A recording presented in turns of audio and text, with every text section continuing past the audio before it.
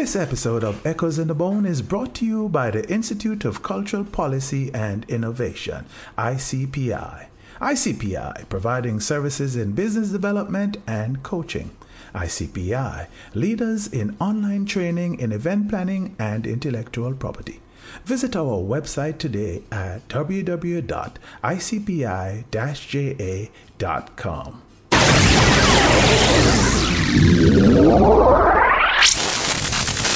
I have traveled the world. I've gone to 120 countries, thousands of cities, venues, airports, hotels. Crazy stories, crazy experiences, pushing the envelope, going to 23 countries in Africa, places that people have never been and have not been since. Welcome to the podcast. I'm Dennis Howard. On this episode, I continue my talk with Steve Wilson, the manager of internationally renowned artist Sean Paul. Steve continues to speak about his own journey and his predictions for the Jamaican music industry. All right. Good. So let's go back to you and your career. After G-Jam, you've gone on the road with the big Sean Paul, and that was supposed to be an awesome experience. So share it with That has been, continues to be amazing experience 20 years on. Mm-hmm. I have traveled the world. I've gone to 120 countries, thousands of cities, venues, airports, hotels.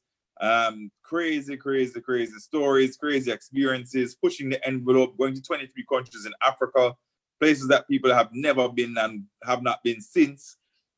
Doing a show in Madagascar where they had to build a venue out of Quartz containers, because Quartz was the furniture company is big in Madagascar. And then we did the events at their venue, and they built the venue with containers, shipping containers. Wow. I mean, and when I said to people there, who was the last international artist to come here? They all look at me bewildered, like, what do you mean? And I was like, well, I mean, as an English-speaking artist, ever come here before? And they were like, no, not none of them, not that any of them could remember. So certainly not for 30 years. Yeah. You know, and I mean, it was just, it's incredible to carry, to be been able to carry, you know, the flag of Jamaica and the flag of dancehall, because Sean Paul is to me, he's a dancehall ambassador. He has taken dancehall to more places than anybody else can claim to. And believe me, it is amazing, the welcomes that you get. And then to go back to that country 5-10 years later and listen to the radio station and realize that we have influenced how radio is programmed in that country, especially in Africa. No, Joel Artist. So in the early days, you started out not as the manager, but as the road manager. Correct. It's about the early days when as Sean Paul as an uptown kid, you as an uptown kid, Jeremy as an uptown kid was struggling to get into this business. And, you know, Jeremy was one of the first persons to introduce Pro Tools, and people used to laugh after the rhythms and say, like, uptown thing that, man. And then Beenie Man jump on the rhythm, and the rest is history.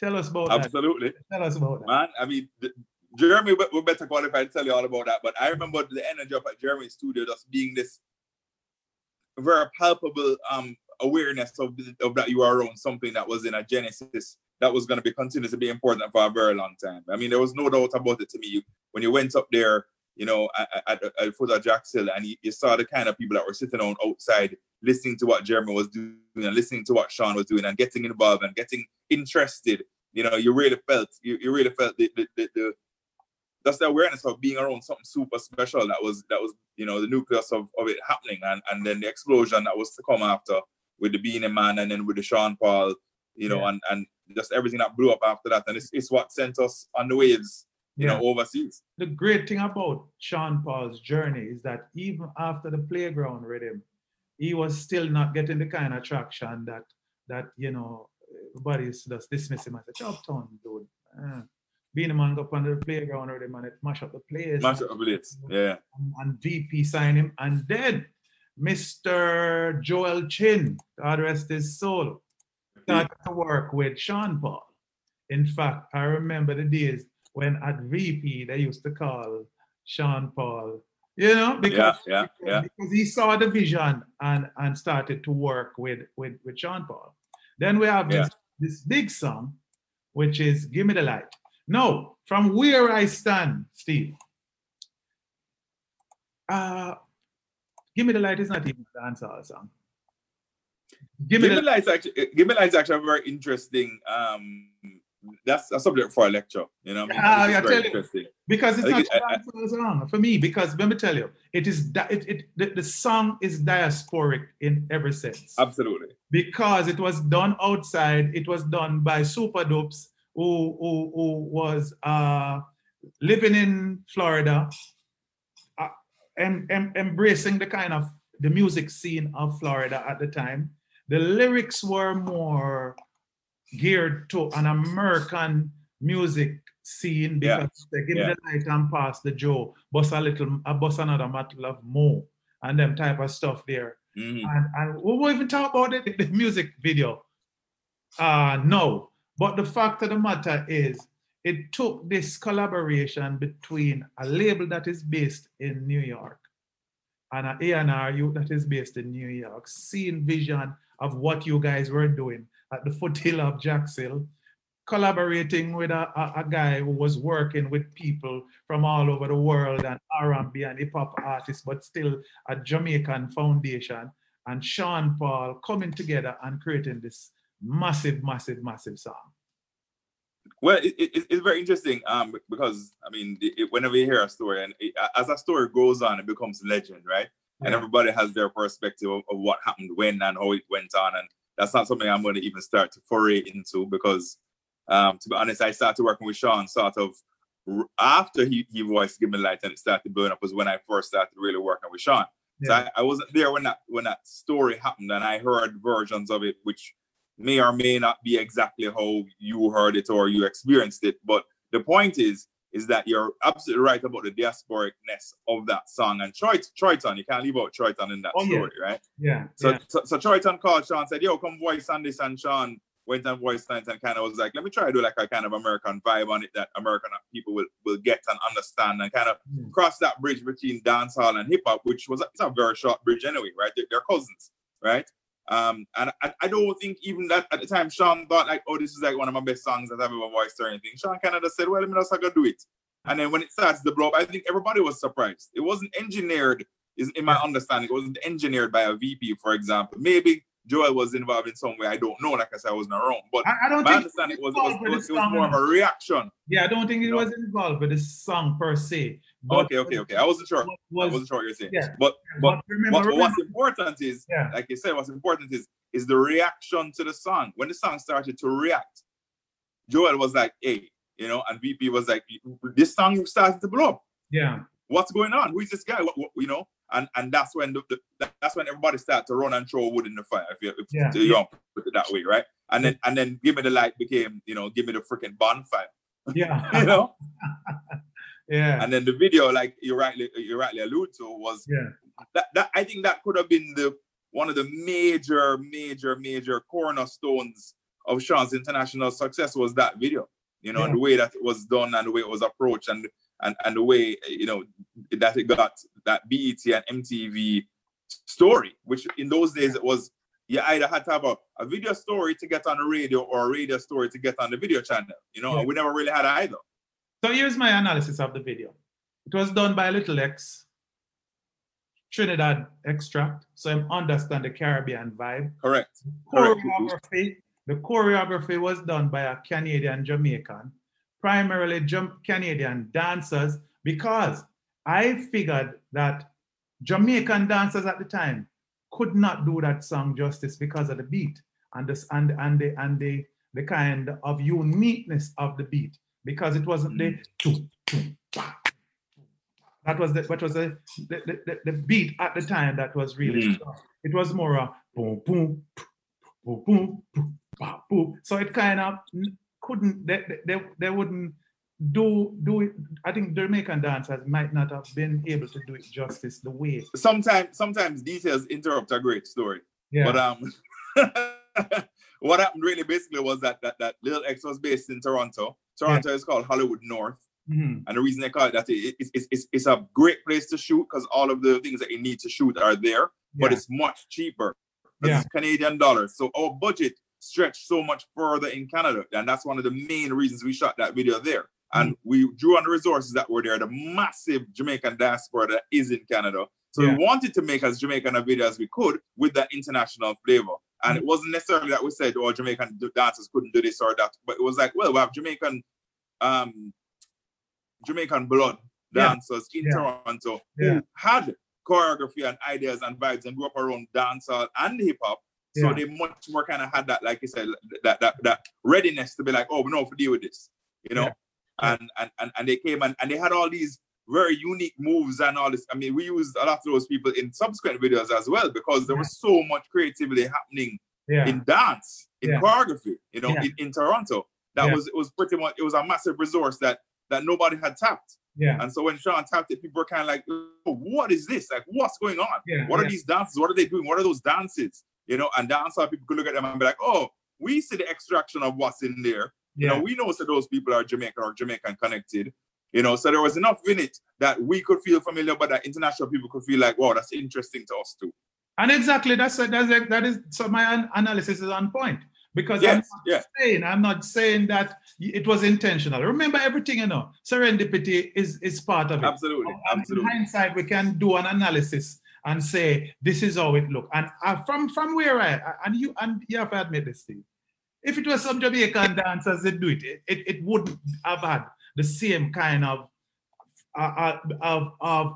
uniqueness and freshness, because at the same time, a lot of international videos were done by big Jamaican artists that were signed to major labels. And they did their video here, and it never had the same kind of effect. Because of the as I said, if it was a 90s dancehall beat up, boom, boom, bah, boom, boom, bah, we would have killed it. But because of different orientation, it was the right combination with the choreography from a Canadian perspective, with a different kind of beat that made it successful. Yeah. Like I said, I mean, the richness of that diaspora that was there, you know, is and continues to be something that we draw on. I mean, I think that a big part of the reason why Drake sounds the way he sounds and does what he does is because, you know, Black Canadian culture to a very large part is Jamaican or certainly Caribbean. And so he would have grown up around a lot of that music. Yeah. I say Black culture in Toronto is Jamaican culture. It's not American culture. It's not hip hop culture. It's basically. Oh, no, it's definitely not American. It's definitely not American. In my academic work, I talk about the creative echo chamber. And I see Toronto as one of these, what we call borderless creative cauldrons, which is influenced by the Jamaican diaspora that lives there and bring the culture there. And so when people are basically saying, hey, you know, people trying to steal our music, it is ridiculous, because even the song... It's our people. Yeah, even the song, Work. A Jamaicans produce it. Boy, born and bred in a Jamaica. Well, not bred in Jamaica, but born in Jamaica and bred in a Jamaican context. Community, in Toronto. Yeah. Drake used to live next door to them in, I think it was Scarborough. He lived next door to Scarborough, where it's a concentration of Jamaican people. Exactly. So you can't then, because the man grew up a particular way, talk of Jamaicans in his presence, because Boy Wonder was a key producer for a very long time. Yeah, absolutely. Talking Jamaican, you know, 1918 or 1819, that other producer guy, him uncle is rapper Robert. So the man them grew up in... I didn't even know that. You know? Yeah. And so I sometimes, we must have a more nuanced analysis and critique of the influence of others when they try to do our music. Give us two of the most interesting stories of you on the road with Sean Paul. I always say that's such a large part to dip into that a lot of time I don't know where to start. I mean, it is such a incredibly rich, varied, man. I mean, so many things eye-opening, so many things expected, and so many things unexpected. I remember, I'll tell you one story that jumps to my head. I remember when we first started going to Africa, one of the first places went to was Uganda.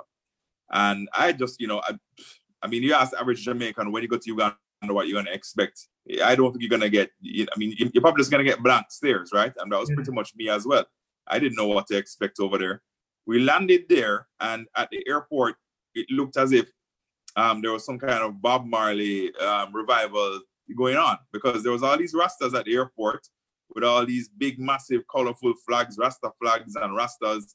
And I thought, oh, somebody else must be, coming.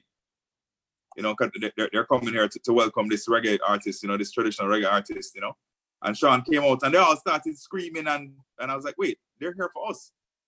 And there's this big Rasta community in Uganda that I certainly didn't know about. And they welcomed us as if we were the natural sort of procession of what should come after Bob Marley. Yeah. And they welcomed us just like that. They were like, yeah, man, we respect you just like we respect Bob. And we're like, whoa.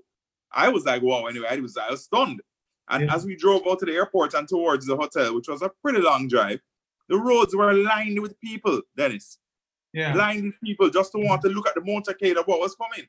And we're in a van and the windows were open and people were throwing these little things through the window, like this, was throwing little things through the window. We're like, what's that? What is it? They're throwing something through the window. We didn't know if it was projectiles of what kind, So we said, why are the windows up? Shut the windows. And then somebody finally said, looked on the ground and picked up one of the projectiles and said, yo, it's spliffs. Oh, back the window. And we were just like, what? But they had so understood the culture and the Rasta and the connection to music and the reggae and the bop that they were like, we know you, you're our brothers. Yeah. And we were like, we're like, whoa, I didn't know that this was gonna be like that. So that was something that's a very shocking and surprising story to me. And then to me, I think the most amazing thing is the way how music traverses language and culture. It doesn't matter if it's Middle East, if it's Africa, it's Muslim country, it's Hindu, it's India, it's America, it's Europe. It doesn't matter where we go, where we went. It was always this open arms and this attempt even to sing the music and to sing the lyrics, even though they didn't understand or completely mispronounced or didn't even know what the words were saying. Just this wholesale. But I don't know, there must be something about the beat of reggae that just makes people feel good, Rasta. Because one thing about music, when it hits you, you feel no pain. But I think it's reggae more than music. Yeah. I don't know. It's a really interesting thing to me. And then the other thing was that everywhere you went, you saw people there trying to also create their own forms of reggae, right? So what that shows you also is that it inspired them so much when Bob made music and when those early generations made music that they were like, boy, if we can't get another Bob Marley, we're going to create one, We're going to find somebody in our country who can do this, because there was such a thirst for it, and there still is such a thirst for it that I think just worldwide it is something that's clamored for. You're an author now. Tell us about that. I'm a creator. I'm not sure if I'm an author yet. It's a book mostly of pictures. Yeah. There are some quotes in there, most of them from my father, my grandfathers, some of them from me. So the distillations of knowledge. That's authorship. Hold the title. Authorship. I will. I trust me. I've always wanted to create something and put something out there that is public, publicized, and therefore publication, and therefore now open to the public's criticism, acceptance, love, and ownership. So I don't own it anymore. So whatever you say it is what it is, right? So and I think that's one of the beautiful things about art, is that art ceases to belong to the artist once it is made public. And that's I don't think there's anything else that's like that. And it's really quite a unique experience for me, because I am going through it for the first time, even though I have been around it for so very long. So I've always been the guy helping the creator to get their music to the market, or to help the market to understand that creation. And now I am that person, and it's really quite eye-opening and unique from my perspective to be able to be doing this one, and then also to understand so much about what it feels like to be a creator, that when people either react wonderfully, you feel great, and when people react less than wonderfully, you kind of feel like, oh, you don't understand how much I put into this, and you don't realize how important it is, and you didn't see the nuances, and you didn't see the little thing in the corner there. So you want people to sort of drink it in and really experience it on that level. And it's been poignant. It's been absolutely poignant and life-changing for me. And that I did it in my 50th year. I always said that, boy, by the time I was 50, I wanted to have at least one thing out there that I alone created, I took all the pictures and I wrote all the quotes in there. So, I mean, my father turned 85 last year. He and I are both born under the same star sign, which is Libra, as is my son. So it's kind of like a multi-generational, as are you, yes. Yeah. So it was a multi-generational effort, yeah, and something that was important to me because it's called look down, shit you might have missed. And so to me, it's about looking down to my son and saying, son, here are some things to help you grow up. And then also looking up at my father who's looking down at me and saying, son, I'm glad to see that a lot of the lessons I taught you. Because my father, when he read it, he cried. He said, I can't believe that you remember so much of the things I said and took on board so much of what I said to the point where you put it in a book. Like, as a father, you never really know what falls, and creates growth and what falls on the wayside and dries up in the sun. You don't really know. Yeah. So it's pretty powerful to see that. And so I wanted to set that down so that my kids could look at it, later on and be like, okay, I wasn't ready for it when you were telling me, but let me go read it now and see what you were saying, Daddy. Although you say you could make it as a musician, I'm hoping that you might do something musically, because there are different ways to express yourself musically. True. And I'm open to it. I'm open. Production, and you've been in the business, and you I've known you for a while now, a couple of decades, and I see you as a very creative soul. So I'm so happy that you put this book together and really taking time out to express yourself instead of being what we call the cultural intermediary, which is the man get the shit. To be honest, I have participated in production many times. I do have one project which is called Transdub Massive, which is a lot of it is my brainchild. But I don't say that I'm the author of it because I did not play an instrument, nor did I lend my vocal talents to it in any way. So I'm definitely a creative energy behind that project, and I continue to be. We just put a new single out with Eddie Fitzroy, God rest his soul, and Tanya Stevens, which is doing very well. It's out there now. It's called "System Is Burning," a very timely song. But I always felt like I have so much just respect and veneration for the people that actually create music that I've never felt like I could jump up and say, oh yeah, this is, I did this, or this is mine. Because I know that so many other hands, voices, and fingers had to be involved, for that to happen. It's totally different than being able to, I've never walked into the studio and said, okay guys, here's my vision. You play this, you play that, you sing this, you sing that. To me, if I did that, I could then say, well, that's mine, and I did that. I participated in Transdub Massive, but this book, I did it. Yeah, good. And it's a different feeling. Awesome feeling. Absolutely awesome. Creating something is just awesome. Sometimes when I write a song and months or years after, I think about it and say, what was I thinking when I wrote that song? Because after a while, as you say, once you create it, it becomes something else. And it's not like its own. Yeah, it's not like you. And then I was wondering, how the hell did I come up with these lyrics at this particular time? Or we're producing a song and it comes out a particular way, and when you listen back to it, you say, really? Hey, is me do that? So it is really a good feeling. Now, you as what we call the cultural intermediary have to deal with the business part of it. And we mentioned some instances where the business part, the emotional the emotional weaknesses trump the business acumen of the people in the business.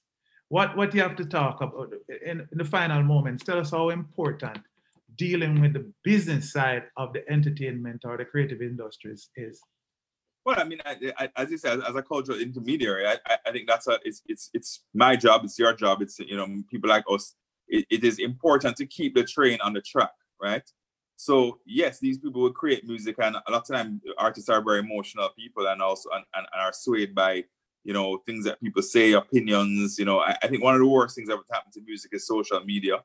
I don't like that fans get to be that interactive with their opinion about things. I don't know if that's a good thing or a bad thing. I don't personally like it. I think that artists get very caught up in it and can get very emotionally crushed when they're doing something and they put it out there, they put something out there that is their heartfelt work, and then people shit all over it.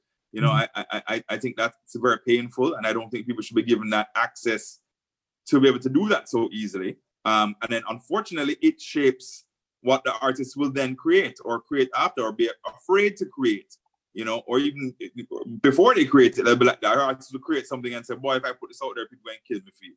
You know, so I'm not going to bother put it out. You know, I mean, there must be lots and lots and lots of music that's being shelved by artists because of a fear of judgment, you know, on socials, like I said. But I think that artists should be, an artist is a very important part of society. It's a mirror. It's a microphone. It's something that we need to look at. I don't think we should judge art. I don't think we should judge artists. I think we should look at them for what they are, which is an echo, like you said, an echo in the bone. It is literally telling us what's going on in our bones. Yeah. You know, it's like if something drops on your toe and then you're gonna ignore the pain. That's what we're doing when you ignore what the artist is saying, or to try and vilify it because we don't like how it sounds or we don't like what them say. To me, it's like, well, society is saying that. So if you don't like it, you have to address the root problem. You can't just say, you know, like how that person they said that, or the violence in the music. Where does the violence in the music come from? It comes from the society. If there was no violence in the society, there'd be no violence in the music. Yeah. You know, so I think it's very important that an artist should be left to create unfettered as much as they want. You can choose to ignore or listen as much as you want, and I think that gatekeepers are important, like yourself. Gatekeepers for our ears. In the old days, you couldn't just get music on the radio. You couldn't just put out a record. You had to go through 5 people who said this is worthy to be heard. Nowadays, that doesn't happen anymore. Nobody can put out music, but there's still somebody who says, okay, from the vast amount of music that is out there, this is what you should listen to. That's what a playlist is. That's what a DJ should do. When I go to an event or a party or even tune into a podcast, I expect that you have already listened to what is there and said, here are the things that I think are important for you to hear. Yeah. You know, you are a chef, an auditory chef, you know, and I think that those gatekeepers are important. And I think that artists should be left to create, just like chefs should be left to cook. And then when you come to taste the food, you don't like it, then don't eat it, and you don't eat anymore. But understand that the energy and creativity that was put into that comes from somewhere, and is influenced by what is happening in society, or what happened in their home, or what happened at their school, or whatever have you. With COVID-19 and the shutdown and the desperation that creatives are feeling, and justifiably so, I'm gonna make you put on your futuristic hat now, because I believe that most of us have a little futurism in us, and as Afrofuturists, that's funny you said that, because that's exactly what I was thinking. We predict what is going to happen. So tell me what you think is going to happen for us in terms of Jamaican artistry, not just the music industry, every part of it, fashion, everything. I think what's very interesting is that, you know, COVID has made the world smaller. We're a lot more aware of what's going on in other countries, the suffering in other countries, the art in other countries, the music in other countries, than perhaps we ever have been. And I know a lot of people have been locked in a lab for the last 14 months making music. So I would say 2021, 2022 are going to be the most content-rich years in existence that we've ever seen. There's going to be more art being pumped out and put out, and I think everybody's going to have to adjust to position, and a lot of things are going to get lost. And in years to come, when things slow down, people are going to come back and look at some of the things that were created in this year and next year and go, wait a second, we missed this, you know? We didn't check this out, you know, because, and it's, you know, like, people are going to come back and be like, I can't believe I missed this. It's just so crazy. Yeah. And so that is my prediction. I think that, you know, what is relevant right now, which might be either music to escape to or music that talks about what's happening. Those are 2 things that people are going to really cotton to now. And everything between those 2 slices of bread could very well get missed out. And it will have to be revisited later on. You know, I think, for example, R&B or romantic songs and music right now is something that might be missed, because people are like, boy, I don't have time to think about that. You know, how am I going to romance a girl? I can't carry nobody go out. I can't, you know? Yeah. But things that are, like I said, either escapist or really talking about what we're going through are going to be really, really, really paid attention to. And everything else might get a little ignored for now, because I do think people will come back to it. Brilliant assessment in terms of the future. Steve, it was wonderful. As usual, my brother. Maximum respect. Absolutely, man. Thank you for having me. Good. Yo, thank you for taking in the show, man. Really appreciate you guys checking us out. And if you were struck by something in this episode, you have a comment, a question, anything like that, feel free to drop it below. And hey, give us a 5-star review while you're down there. And hey, don't forget to subscribe to the show so you never miss out an episode.